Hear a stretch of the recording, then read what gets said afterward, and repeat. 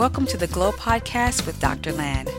Our purpose is to inspire and equip you to live a purposeful and maximized life that makes a glowing difference in your world to God's glory. For more inspiring content from Dr. Land, visit our website at www.pastorland.com and follow at Pastor Land on Instagram, Twitter, and Facebook. Now let's listen in and be inspired.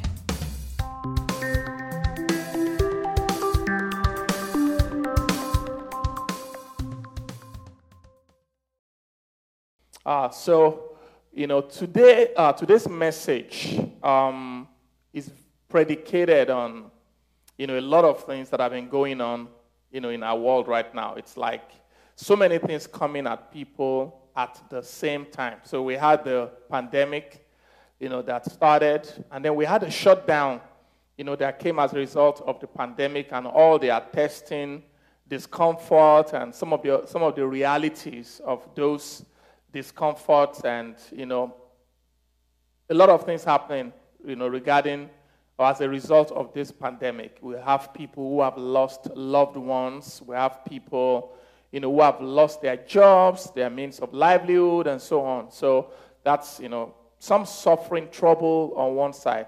And then we have some of the other things that are coming up, like this week, we have the Floyd issue, and, that's just brought some more pain and just compounded, what was going on. And a lot of people were reaching out and like, how do we even deal with this? How do we even respond to this? What do you say at this time? What do you say? There's so much pain. So several things coming, and that's just a few of those things that are happening right now. There are various realities in different nations, various realities in the lives of people who are watching this right now. And, just thinking about it this week, I was so grateful to God that the book that we began to study at the beginning of this month, the book of 2 Corinthians, is actually very, very practical, applicable, relevant to what is going on right now. We started a series at the beginning of the month that we call Virtual Realities. We said we're going to discuss the realities of this virtual world that we're in, and then we're going to find out how we're supposed to respond to these realities with God's own realities. We talked about the fact that 2 Corinthians was the most personal letter of Paul. He wrote many letters dealing with other people's drama, but in 2 Corinthians, he talks about some personal drama that he was going through with the church in Corinth. And so he waxed very personal. He talked about his own pains. And then, most importantly, he shows us how one can stand and how one can act in the midst of troubling times, how you can respond to trouble, how you can respond to pressure, how we can respond to constraint. So the book is very, very appropriate, relevant for what is going on right now because, just as I described earlier, there's a lot of things going on right now, a lot of constraints, a lot of pressure upon people, a lot of things that, things that are happening within us, things that are happening within the home, things that are happening outside, things that are coming from work, things that are coming from government, things that are coming from society, things that are coming from everywhere, pressurizing us and, trying to get us depressed. We had a funeral, this week, and, it was part of some of the things that, even, solidify this message, that I'm about to preach today. Just how, seeing how the mother of the person that was being buried, the way she responded under pressure, and forgave the person that shot the son, and and all that. I just like Lord, today, I want you to just speak to us on how we can handle troubling times. So today I want to speak on a message that I titled "The We Attitudes," responding appropriately in troubling times. The we attitudes, responding appropriately in troubling times. So, we have the Beatitudes, which is when Jesus was talking about, blessed are those who are like this, blessed are these, blessed are the poor in spirit, and all that. We call that the Beatitudes. But I just thought that, wow, in the book of 2 Corinthians, Paul made certain statements which he prefaced with the word we. We.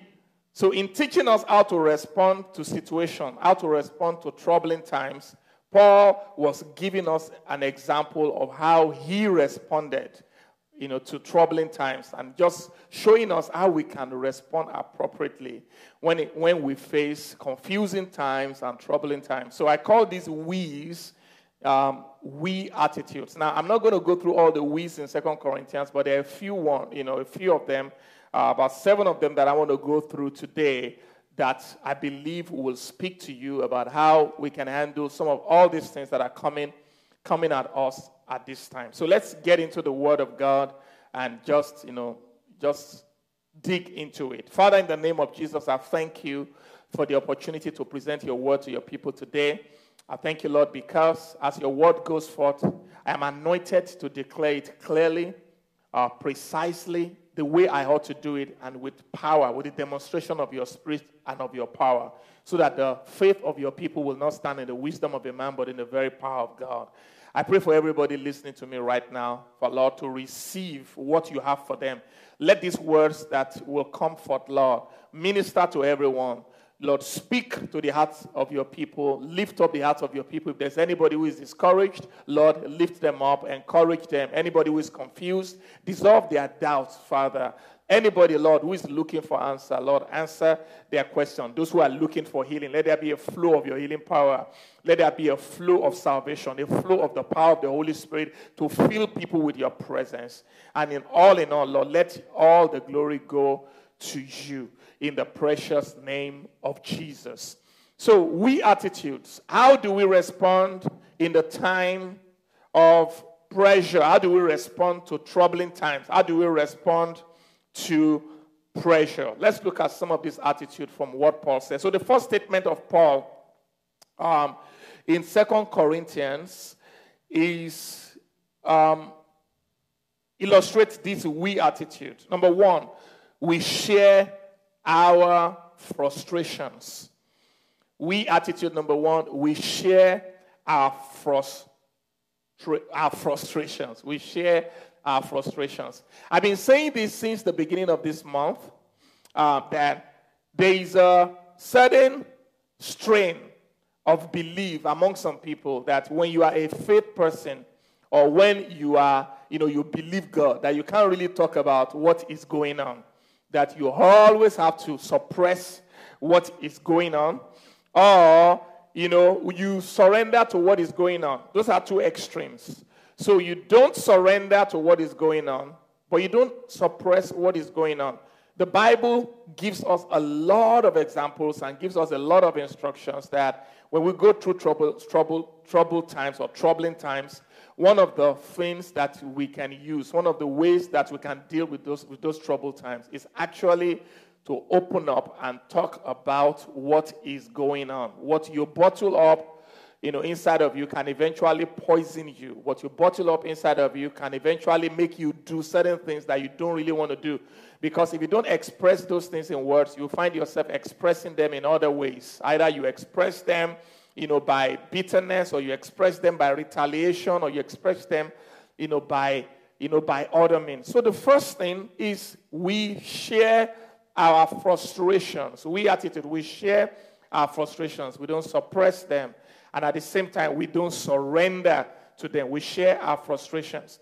In 2 Corinthians chapter 1, verse 8 to 9, Paul said something. He says, why I'm writing this letter, one of the reasons why I'm writing this letter, he said, we think you ought to know, dear brothers and sisters, about the trouble we went through in the province of Asia. We were crushed and overwhelmed beyond our ability to endure, and we thought we will never live through it. We thought we will never live through it. Look at that. Let's go back to that. He said we. So a lot of we's in there. That's why I call it we attitude. We think you ought to know, dear brothers. A translation says we don't want you to be uninformed about the troubles we experienced. So Paul was saying, one of the reasons why I'm writing this letter, from the very beginning of this letter, Corinthians, everyone, I want you to know that I went through certain stuff. I want you to know that this work of the ministry, what I'm experiencing right now, my relationship with you, my realities, there have been some frustrations that have come as a result of it. So Paul was not hiding his frustration. He said, I was crushed. So sometimes, for example, some of the news that we heard this week crushed some of our spirits. Like we were just crushed. Sometimes, some people were overwhelmed, just overwhelmed. Like, why is this happening? What is going to happen to us? What's going to happen to our children? What's going to happen? Like we can feel that way. We can feel that way. And listen, we can talk about the fact that we feel that way. If it helps you to talk about it, if it helps you to write something about it, if it helps you to do that, then there is nothing in scriptures that says you shouldn't do it. As long as you do not surrender to that frustration, you also don't have to suppress the frustration. Many people right now, they get their motivation, example, and encouragement from the book of the Psalms. But do you know what the book of the Psalms were? The book of the Psalms and book of Lamentation and some of these books that we read in the Bible, they were people who were going through serious, troubling, confusing times. They were going through situations that they couldn't find easy explanation, and they decided, what, I'm going to talk about it, I'm going to write about it. So you will see in the Psalms where you will see raw emotions in the book of the Psalms. Lord, why is this happening? Lord, why is this happening in our world? Why, you see them asking questions. You see them lamenting before God, talking about, the evil that is in the world, things that are going on in the world. They go before God and they express these things to God. I'll tell you some other things that they do afterward, but the first thing is that they express it to God. And God is okay with that when we express those things, but we don't allow those things to overwhelm us. We don't allow them we don't surrender to those things. That you can express these things in prayer. You can. Paul says, be anxious for nothing. Nothing means nothing. He said, be anxious for nothing. So we shouldn't even be anxious about what is happening in the world. We shouldn't be anxious about the future of our children. We shouldn't be anxious about anything. He said, be anxious for nothing. But in everything, by prayer and supplication, make your request known to God with thanksgiving. So Paul says, you can go to God with your pressures. You can go to God with what is going on. You can talk to God. And then it tells us what we need to do afterwards, which we're going to get to as we move on with this we attitude. So I just want to tell you that there's nothing wrong in you keeping it real. There's nothing wrong in you keeping it raw. As long as you stay within the parameters, of love and of honor and all this kind of stuff that we talked about, and I'm going to explain that further. You picking up a call or talking to somebody or venting or expressing your frustration, there is nothing wrong with that. It is not against your faith for you to do that, for you to express to God that you don't understand the meaning of things, or, like you feel certain things that, they're causing you to become concerned and all that. Paul did it so many ways. Look at 2 Corinthians chapter 4 from verse 8 to 9. He's saying the same. He's doing exactly the same. He said, we are pressed on every side by troubles, but we're not crushed. We are perplexed, but not driven to despair. Say, listen, I'm acknowledging it. I am pressed on every side.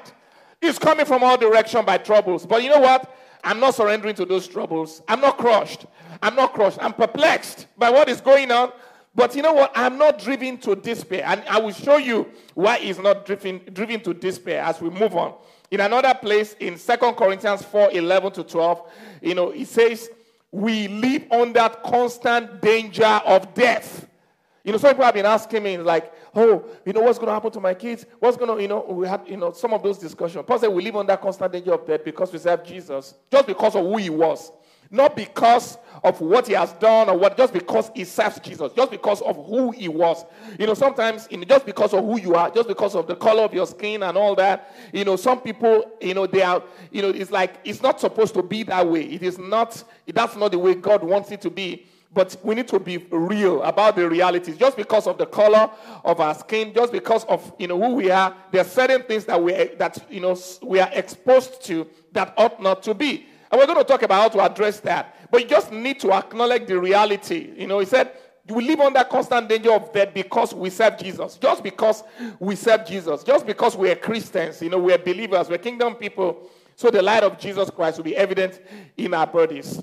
This chapter 23, verse 23 of 2 Corinthians chapter 10, 2 Corinthians chapter, 11, 23 to 33. It's one of those places where Paul, was so real. In 2 Corinthians 11, from verse 23 to 33. Paul begins to talk there. He says, "Are they servants of Christ? I know I sound like a madman, but I've served him far more. I have worked harder. I've been put in prison more often. I've been whipped without numbers. I've faced death again and again. 5 different times the Jewish leaders gave me 39 lashes. 3 times I was beaten with rod. Once I was stoned. 3 times I was shipwrecked. Once I spent a whole night and day adrift at sea. I've traveled on many long journeys. I've faced danger from rivers, from robbers. I've faced danger from my own people, the Jews, as well from the Gentiles. I've faced danger from the cities, in the desert, on the sea. I have faced danger from men who claim to be believers, but they are not.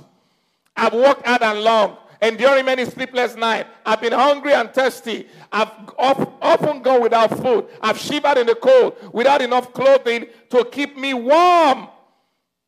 Then beside all these, I have the daily burdens of my concern for all the churches." So Paul was real.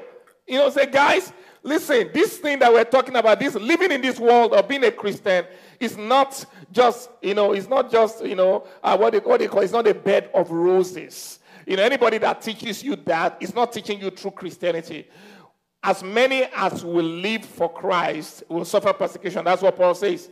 When you choose to live for God, when you choose to live in purpose and just being human, not even talking about, being a Christian, just being human, there are certain things that are going to happen. There are certain things that are going to happen because this world is, this world that we live in right now is a fallen world that God is working upon to redeem. And we're going to see that shortly. God is working to redeem this world. So things are not perfect in this world. You will never get to a point where everybody is perfect. You will never get to a point in this world where all racism is totally eliminated until the kingdom is fully established. You will never get to a point where everybody that you look at is just loving and caring.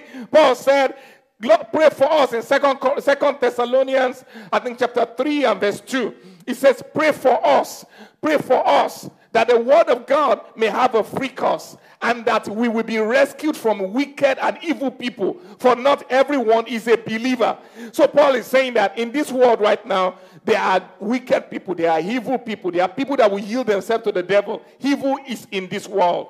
So don't expect that the world is just going to be perfect and everything just going to go away like that. We need to learn how to respond appropriately when things don't go the way we want it to go in the society, when things don't go the way we want it to go, in terms of our lives or relations or in the nation and so on. We need to respond appropriately, and we should never respond naively, thinking that it's all everything's just going to be hunky-dory and all that. No. It's going to be imperfect, but there are things we can do to fix, to get things better. There are things that we can do, first of all, to handle ourselves and to be able to change things that are happening in society. So that's the first we attitude. We share our frustrations. We know that, these things are there. We don't suppress them, and at the same time, we don't surrender to them. Number two, Paul is teaching us, how do you respond to troubling times? We see our future. We see our future. We set sight on our future. Paul was saying that, listen, all these troubles that I talked about and all these things that I've experienced, one of the things that helps me in handling these troubles, in handling these pressures, is that I have a perspective that goes beyond the now. I have a perspective that goes beyond what can be seen just physically, what can be seen just now. Paul says, I know that there are certain current realities, but you know what? I have a perspective that supersedes that. And that is so important. Let's see how Paul says it in 2 Corinthians chapter 4 from verse 17 to 18. Paul says, for our light or for our present troubles are small, and they won't last very long. Yet they produce for us a glory that vastly outweighs them and will last forever. Then in verse 18 it says, so we don't look at the troubles we can see now. Rather, we fix our gaze on things that cannot be seen. For the things which we see now will soon be gone, but the things which we cannot see will last forever. Listen, I want to encourage somebody today. I want you to know that the state of this world right now is not permanent.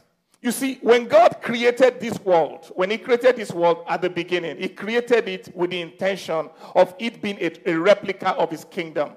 A place where love exists, a place where justice exists, a place where people live lives without death, without sickness, without any of these things that we experience right now. But we know that somewhere along the line, because sin came into the world, this order of God was disrupted.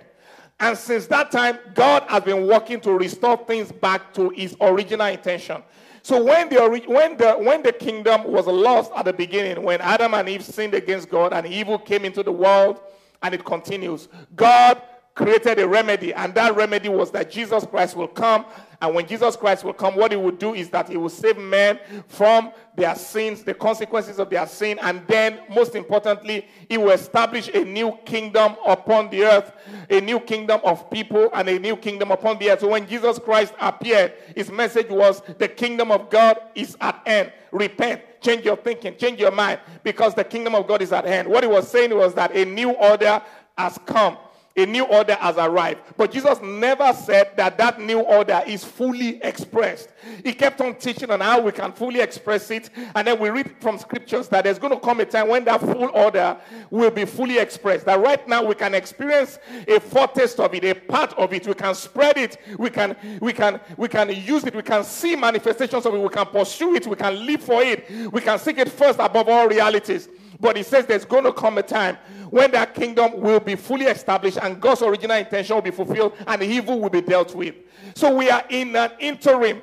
We are in a transition period. We are in a period where the kingdom has come. The kingdom is here, but the kingdom is still coming. The kingdom is not fully, completely expressed. We're at a point right now where love and justice can be fought for. Love and justice can be experienced, but it's not going to be fully experienced.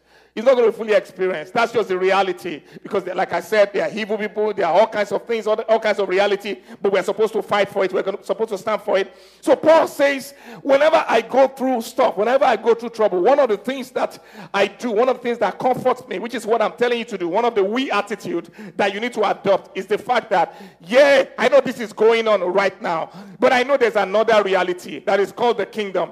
That reality is bigger. That reality is stronger. That reality is actually God's reality. I want to live in that reality. And I want to see that reality. I want to keep looking at that reality. I want to keep my face on that reality. I want to proclaim that reality.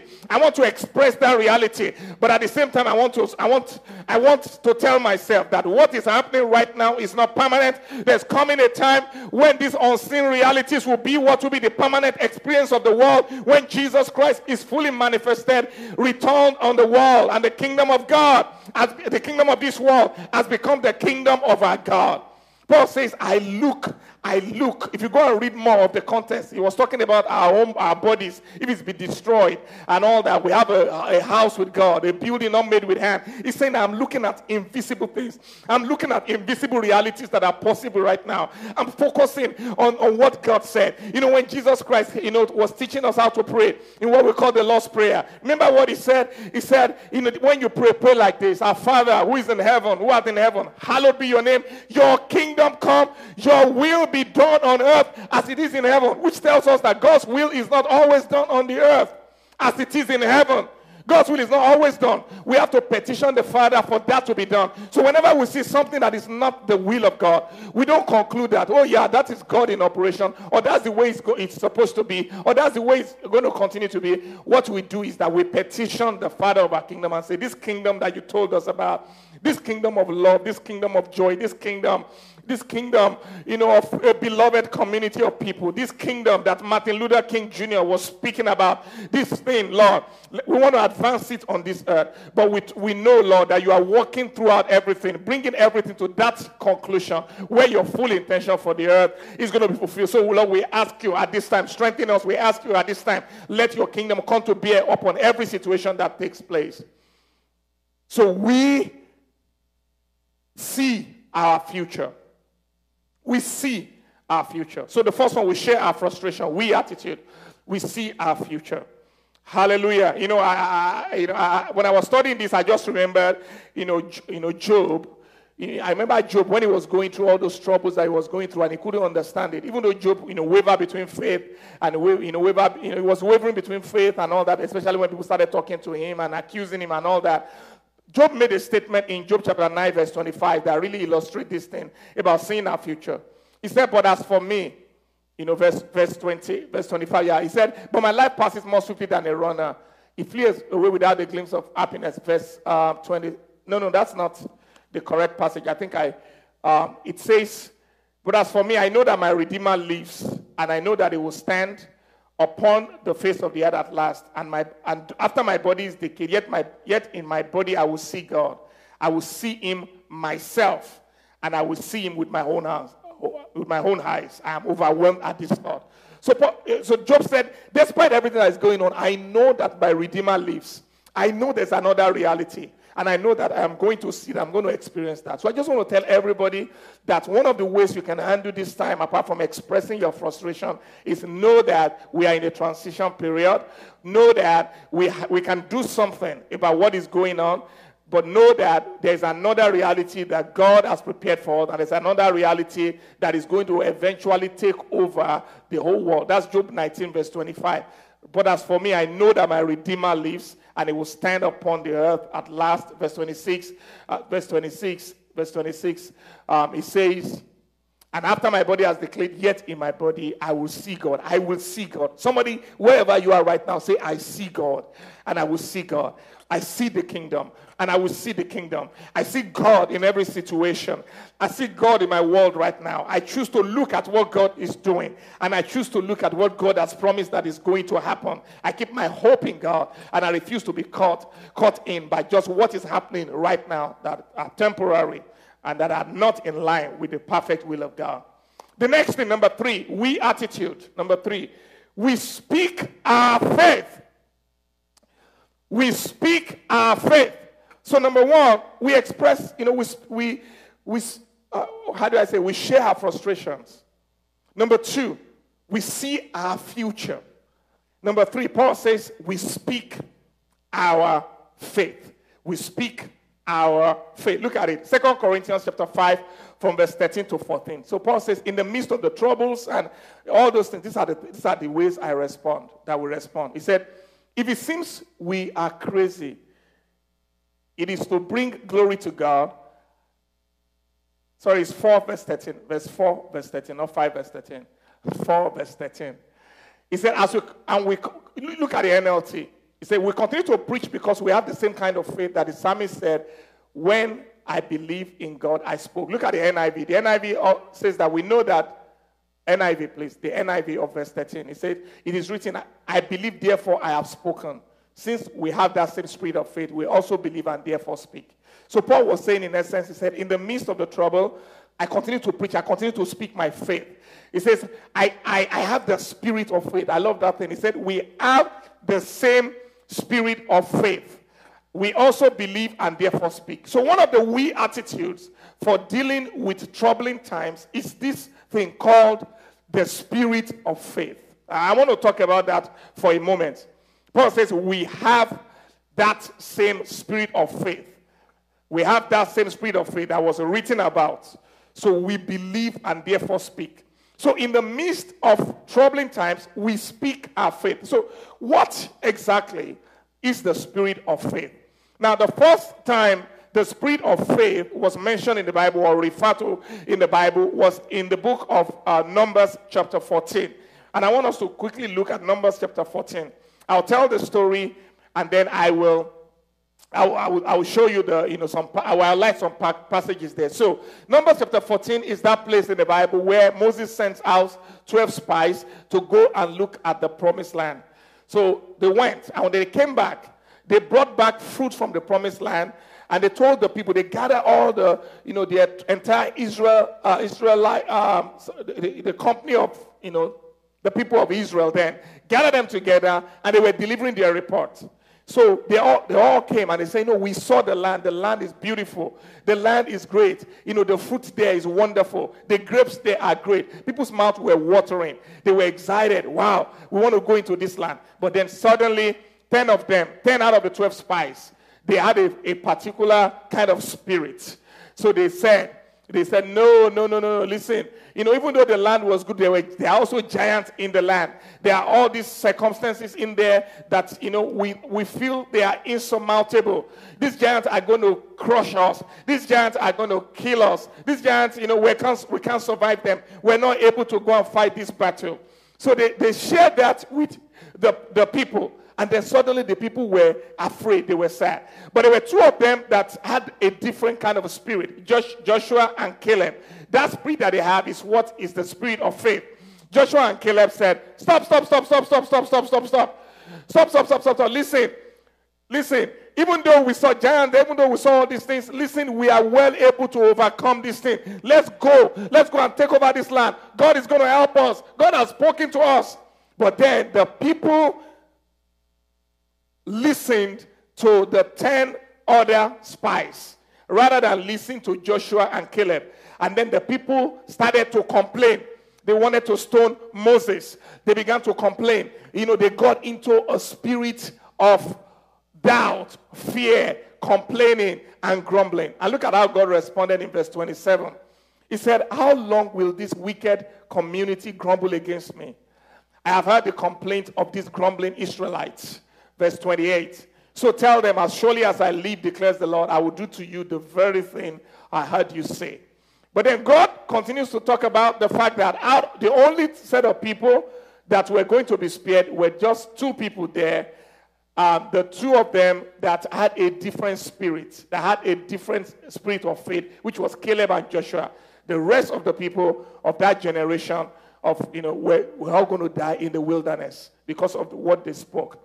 So the Bible gives us an example in this place that even though, we can see troubling circumstances, terrible circumstances, we should never let those terrible circumstances get us to a point where we begin to speak against God, where we completely abandon our faith. Where we completely abandon our faith in our speech and we just begin to talk based on the current realities alone. I've had some people make some statement like, so, my children are not safe. Why? Why would you say such a thing as a person of faith? Why would you say your children are not safe? Why you say, I have two black boys, two black sons, but I will not want to say over them and say, oh no, my sons are not safe. No, I'll say, yeah, there's a reality that I have to teach my sons about what is going on, and it shouldn't be, but I know, one thing I know is that God promised protection. God promised that He's going to watch over my children. Don't let this thing get you out of faith. Don't let it get you into the spirit of fear. Don't let it get you into that kind of a spirit. Even if you are a mother and all that, speak faith over your children. Speak faith over your children. While we are dealing with the situation that ought not to be, don't leave your children unprotected and uncovered. A lot of things happen to people who are not covered. We don't want to remove the covering that we have for our children or for people. We want to extend that covering. We want to cover more people. We want to pray for more people. We want to speak faith over more people in the midst of troubled time. God also promised us protection. Now, this is not the first time, that people have been targeted. In the book of Exodus, the Bible says all the sons were being targeted. They were being killed. But God protected Moses because of the faith of the mother and the father. In the days of Jesus Christ, boys were being targeted. They were being targeted. But God protected Jesus because of the sensitivity of Joseph, his father, to go to Egypt or to respond to God's direction. So you need to know that even though things may be going on right now, it does not remove the fact of God's protection, of God's divine exemption. What we need to do is that we stay in faith while we fight the battle, while we do all that. I'm going to show you how we can do it from God's word. While we do that, you must stay in faith. You must make sure that your covering stays over your children, your covering stays over your brothers, your sisters, and your covering extends even to people that are not related to you in prayer, in releasing angels, in praying over over people, because there are many. The situations that we know about are the things that that we hear about in the news. We don't hear about the ones that God delivered people, or the one that almost happened that never happened because somebody was praying for them. So extend your covering. So I want to encourage you, please, share your frustration. Feel free, see the future and speak your faith. We speak our faith. We attitude number 4. Not only do we speak our faith, we show our faith. We show our faith. We show our faith. In 2 Corinthians 5 verse 7, Paul says, "For we walk by faith and not by sight." We live by faith and not by sight. That word walk or live is talking about, it's not just, talking faith. It's talking about living faith, embodying faith, acting out faith. So not only do we speak our faith in troubling times, we actually act out our faith. We go beyond just speaking, we act it out. We take certain steps to act out our faith. I'm going to explain what that means. But first of all, let me read the book of James. In James chapter 2, from verse 14 to 26. James was trying to explain to us the difference between faith that is active and faith that is not active. He says, what good is it, dear brothers and sisters, if they say you have faith but don't show it by your actions? Can that kind of faith save anyone? Listen, go back to that passage, please. Can that kind of faith save anyone? I just want to tell you that faith can save people. When we act on our faith, we can save people. The word save there, people can be healed, people can be delivered, people can be protected. In other words, the tragedies that have befallen us in our societies so far, by acting in faith, we can actually save some. We can actually protect some. We may not be able to protect all, like I said, but we can actually save people. So faith can actually save people. Let's go on. Verse 14. Practice faith can actually save people. He says, suppose you see a brother or a sister who has no food or clothing, and you say goodbye and have a good day, stay warm and eat well. Then you don't give that person any good clothing. What good does that do? So you see, faith by itself isn't enough unless it produces good deeds. It is dead and useless. Now, someone may argue, some people have faith, others have good deeds, but I say, how can you show me your faith if you don't have good deeds? I will show you my faith by my good deeds. If you say you have faith, for you believe that there's one God, good for you. Even the demons believe this, and they tremble in terror. How foolish. Can you see that faith without good deeds is useless? Don't you remember that our ancestor Abraham was shown to be right by God by his actions when he offered his son Isaac on the altar? You see, his faith and his actions worked together. His actions made his faith complete. His actions made his faith complete. And so, it happened just as the scripture says. Abraham believed God, and God counted him as righteous because of his faith. He was even called a friend of God. So you see, we're shown to be right with God by what we do, not by faith alone. So listen, we talked about Rahab the prostitute. It's another example. She was shown to be right with God by her actions when she hid those messengers and sent them safely away by a different way. She hid some people from danger, and then she was shown to be right. Just as the body is dead without breath, so faith is dead without good works. So this is what I'm saying. In the midst of troubled times, we don't just speak faith, we act faith. What is faith in action? Faith is actions. Faith in action are steps that you take while you are in the spirit of faith to make sure that the reality of God's word come into manifestation. And there are a whole lot of things that we can do at this time. I can't list every one of them. Yeah, one of the steps is if we need to step out, sometimes we need to step out and declare this must not continue. Sometimes, but we need to do it peacefully. We need to come out and proclaim it. We need to get on social media. We need to do that. That's part of acting in faith to save people. Sometimes what you need to do is to have a conversation with your sons and your daughters. Sometimes you need to just put some boundaries, just different things that God will lead you to do.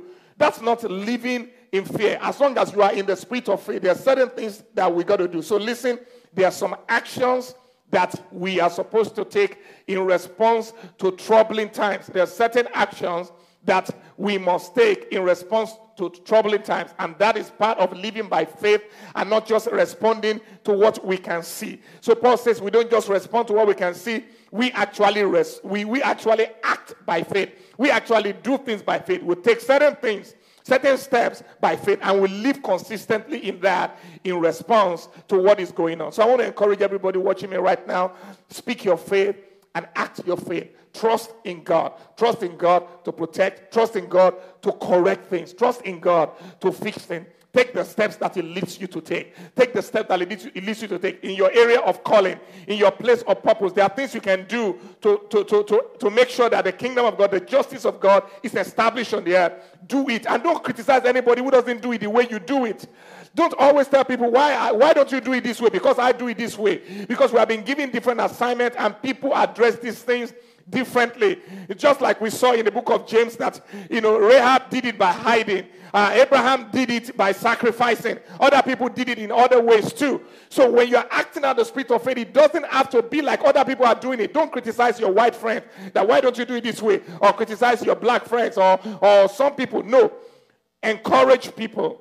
Start right now. Let people listen to God and do what their conscience tells them to do. Let them do what the word of God, speaking to them tells them to do. Don't try to pigeonhole people and try to put people to a spot into a particular box that this is the way they ought to react at this time. Sometimes people are called to speak out like that. Some people are called to demonstrate, to go out and do that. Sometimes some people are called to build systems quietly that will eventually transform the thing. Do you get what I'm saying? So please, let's walk by faith, but then let's not become a hindrance to other people's faith. Number 4, and number 5. I have 2 more after this. Number 5. So part of the actions that we can do, we spread our faith. So Paul goes on to say, what we do is that we spread our faith. In the midst of the trouble, in the midst of what is going on, he said we spread our faith. Look at it. In 2 Corinthians chapter 5 from verse 18 to 21, it says, all this is from God, who brought us back to himself through Christ. And God has given us the task of reconciling people to himself. He goes on to say, God was in Christ reconciling the world to himself, no longer counting people's sins against them. And he gave us this wonderful message of reconciliation. And he has committed the message of reconciliation. We are therefore Christ ambassadors. That's where I'm going. We are therefore Christ ambassadors. God is making his appeal through us. We speak for Christ when we plead, come back to God. So listen. What Paul is telling us here in this we attitude is that when these kind of things happen, when we go through troubled times or troubling times, restricting times and confusing times like this, one of the things, or the assignment and the responsibility is the responsibility. One of the responsibilities of believers, of people, of all of us as believers, humanity, one of our responsibilities is that we use this opportunity for reconciliation. We use this opportunity to bring people to God, to bring people together. We use this opportunity to reconcile people, to share our faith, to share our message, to tell people, listen, we may not understand what is going on. This is bad, this is evil, but we use it to talk about the kingdom of God, what God originally planned, God's protection for people, and what God is doing in the world, and what God is going to do in the world, what is coming. This is not an opportunity. This is not a time where you just abandon your faith and just the next thing you're just parodying what is being said by the news media. You're just parodying what is being said by people who are just angry and all that. No, this is the time for you to actually practice your faith and share it, to share your faith. to say, listen, I know there's confusion and I feel the pain. I do all that, but I want you to know that there's hope. I want you to know that, God is working. I want you to know, I want you to know that the comfort of God is present. I want you to know that there's a plan of God and it's not always going to be like this. I want you to know that Christ loves you. This is an opportunity to share your faith and to bring people to God and to bring people together. Hallelujah. Hallelujah. Look at the way Peter said it in 1 Peter chapter 3, verse 8 to 17. Another book that was written to suffering Christians, or people who are going through tough times and experiencing trouble that they couldn't understand. In 1 Peter chapter 3, starting from verse 8, chapter 3 from verse 8, he says, finally, all of you should be of one mind. Sympathize with each other. Love each other as our brothers and sisters. Be tender-hearted. Keep a humble attitude. Verse 9 says, don't repay evil for evil. Don't retaliate with insults when people insult you. Instead, pay them back with a blessing. This is what God has called you to do, and He will grant you His blessings. Verse 10, for the scripture says, if you want to enjoy life and see many days, keep your tongue from speaking evil and your lips from telling lies. Turn away from evil and do good. Seek peace. Work to maintain it. The eyes of the Lord watch over those who do right, and His eyes and His ears are open to their prayers. But the Lord turns His face against those who do evil. Now, who will want to harm you if you are eager to do good? Verse 14, this is very important. But even if you suffer for doing what is right, God will reward you for it. So don't worry or be afraid of their threats. Verse 15. Instead, this is where I'm going. Instead, you must worship Christ as the Lord of your life. And if somebody asks you about your hope as a believer, be always ready to explain it. In other words, in the midst of trouble, in the midst of all that, make sure that you are able to express your faith, to share your faith, and make sure that you respond appropriately. Number 6, quickly, attitude. We support our family. We support our family, and I'll tell you what I mean by that. We support our family. Attitude. We support our family. So now, one of the confusions that takes place, especially when an incident that, like the one that took place this week in Minnesota, this incident takes place is that people begin to confuse what the way the order of things is when it comes to his family and the human family. Now, I'm a black person, and I'm a very proud black person. But as I've always said, I'm a black person naturally, but I'm a kingdom person supernaturally. My kingdom identity supersedes my black identity. Now, somebody might be watching me right now also who says, I'm a white person. I'm a white person, first of all. But if you're a Christian, your kingdom identity goes beyond your whiteness. So at this time, we all need to understand the new creation. If you're a white person, you need to understand that at this time, this is the time to stand with people, knowing that your family extends beyond just your natural heritage. To stand with people who are not like you. This is time for you to do something. Maybe you share something with people in your circle. Maybe you talk about it, whatever God is leading you to do. But this is a time to stand. This is a time for solidarity. This is not a time for division. This is not a time to take our what do they call that? To take to everybody to get into their corners. And then we start talking against one another and doing all that. And also, if you're a black Christian, you need to understand also never to put people into one box. Don't put people into one box. Just like you don't want to be put into one box. Don't put into one box and say, all white people are just evil. Or all police people are evil. They are good police people. And they are bad police people. They are great, awesome white people. And there's some terrible white people. There are some awesome black people. A lot of awesome black people. But there are some terrible black people. Just the reality.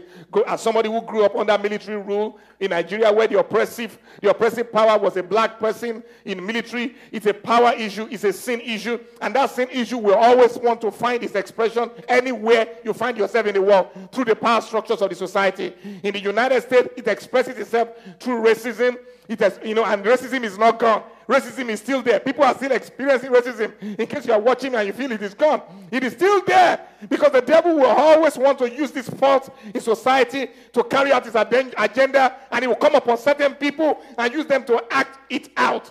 But you need to realize that you don't put everybody into a box. You really need to understand who's my family, support my family. What do I mean by support my family? Look at the way Paul says it. In 2 Corinthians chapter 5, from verse 14 to 19, he said, either way, Christ's love controls us. Since we believe that Christ died for all, we also believe that we have all died to our old life. He died for everyone so that those who receive his new life will no longer live for themselves. Instead, they will live for Christ, who died and was raised for them. Verse 16. So we have stopped evaluating others from a human point of view. We have stopped. It's a we attitude. We have stopped evaluating people just from a human point of view, just by the colors of their skins. If you're a police officer, listen to me. Stop judging people by the colors of their skins, but by the content of their character, by who they are. Whoever you are, you have no right to be judging people from just a human point of view. He said at one time we thought of Christ merely from a human point of view. However, how differently we know in our verse 17, this is important. That means that anyone who belongs to Christ has become a new person. The old life is gone and a new life has begun. So what Paul is telling us here is that we need to lift our sight above all this. I'm from this place, I'm from that place, I'm black, I'm white, I'm this, blue lives, black lives, white lives, all this stuff that we talk about. Listen, I understand black lives matter, and we need to talk about it because black lives have been affected, black lives have been destroyed, so black lives does matter. But I want you to also, if you're a black person, I want you also to know that all life does matter too. All life does matter. All life does matter. That's the biblical position. All life matters. All life matters. We need to understand that, listen, there is a human family and there's also a supernatural family. We have a human bond that we must respect. We live on the same planet, and we also have a spiritual bond, especially if you're a believer. You're my brother. It doesn't matter the color of your skin. And I stand with you. I stand with you. And you should stand, with your brother. Stand with your sister. That's what I mean by support your family at this time. Support your family. When Jesus Christ was asked the question, who is my neighbor? He didn't say your neighbor is somebody who is related to you. He didn't say your neighbor is somebody who lives close to you. He didn't say your neighbor is somebody that looks like you. In fact, he gave an example of a Samaritan, the good Samaritan, who helped somebody that was not like him, somebody that was despised. He used race. He used all that things. In that parable of the good Samaritan, somebody fell down and the robbers robbed him. Somebody went through pain. Somebody was shot by a police officer. And the neighbor was the one that went to help. At this time, being neighborly means that you go beyond your physical, your human point of view of looking at people and say, this is wrong, this is wrong, this is not right, this is not right, and you rise up, based on that. Not judging based on politics, not judging based on, based on any other thing, but just based on what is right and what is wrong. Know who your family is and support your family. Finally, my final point today in the we attitude.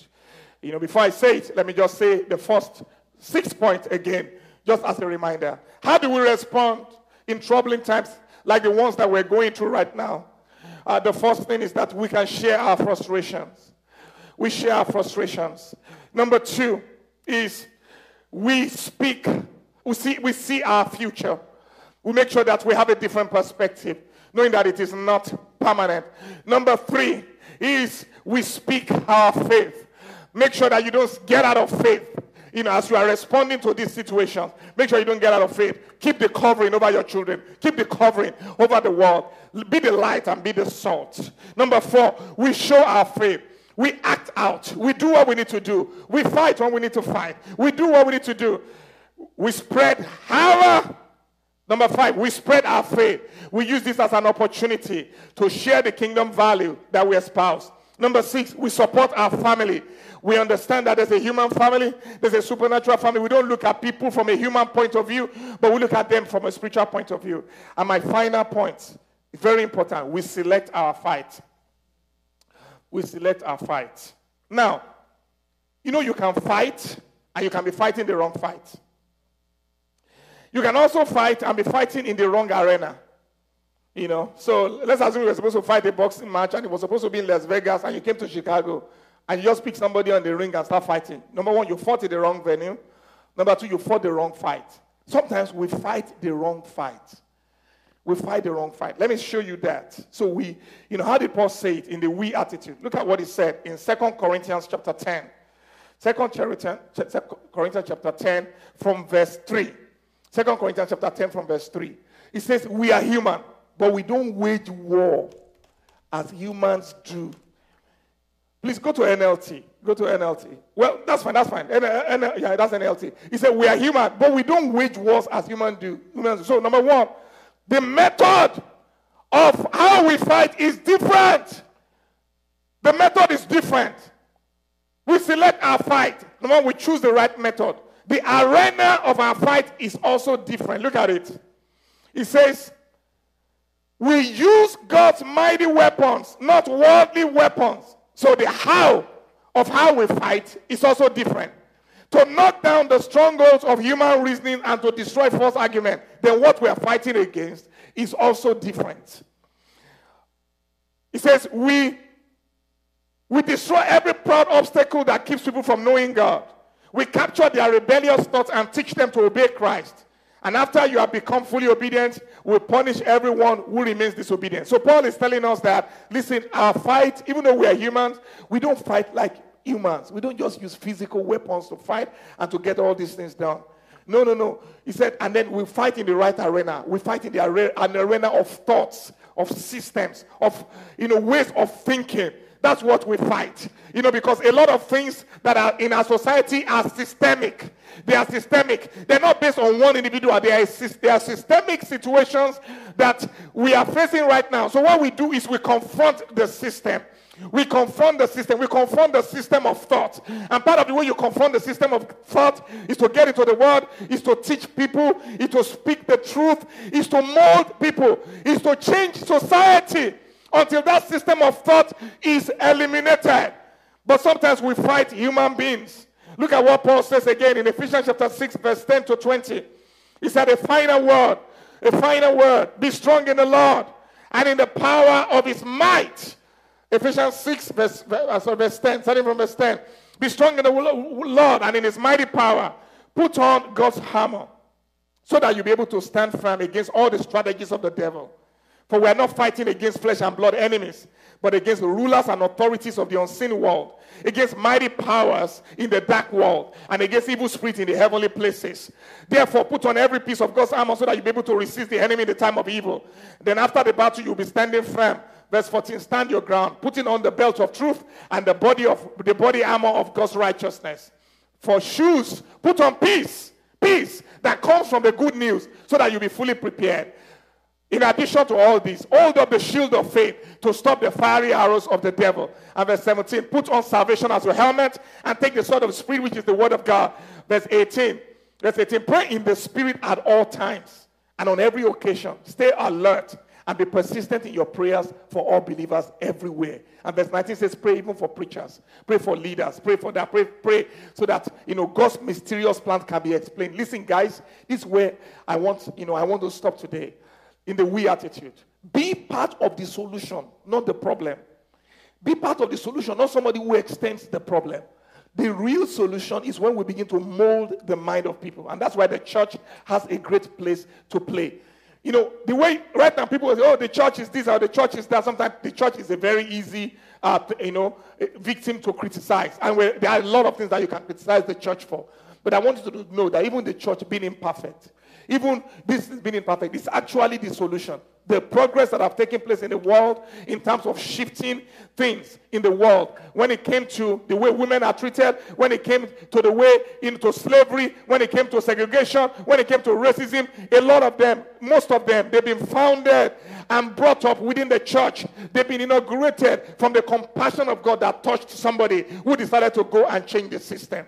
So I want you to know that as believers, we fight with prayer. We fight with spiritual weapons. We fight with love. We fight with righteousness. We fight with justice. So fight the right war. Select your fight and don't fight the wrong way. This is the message that I have for you today about the we attitude. I hope it has blessed somebody. I hope it has lifted you up or given you something that you can meditate on and something that you can act upon. That in troubled times you don't have to be despondent, to be in despair. There are certain ways that you can respond, and the Bible tells us how to respond. So I want to encourage you to adopt this we attitude. Adopt this we attitude in this situation and see what God is going to do through you, because God can use you to make a difference. God can use you to change the lives of somebody at this time. God can use you to change the realities of the world towards his kingdom realities when you begin to live in this we attitude. Thank you, Father, for your word today. I thank you, Lord, for everybody who heard me and everybody who's hearing me. Thank you, Lord, because there's a transformation that is taking place, that is transfer of grace that is taking place right now in the precious name of Jesus.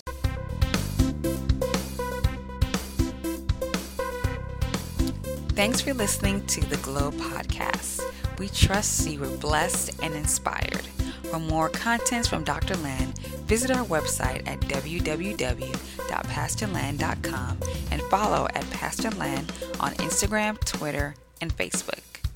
Keep glowing. See you next time.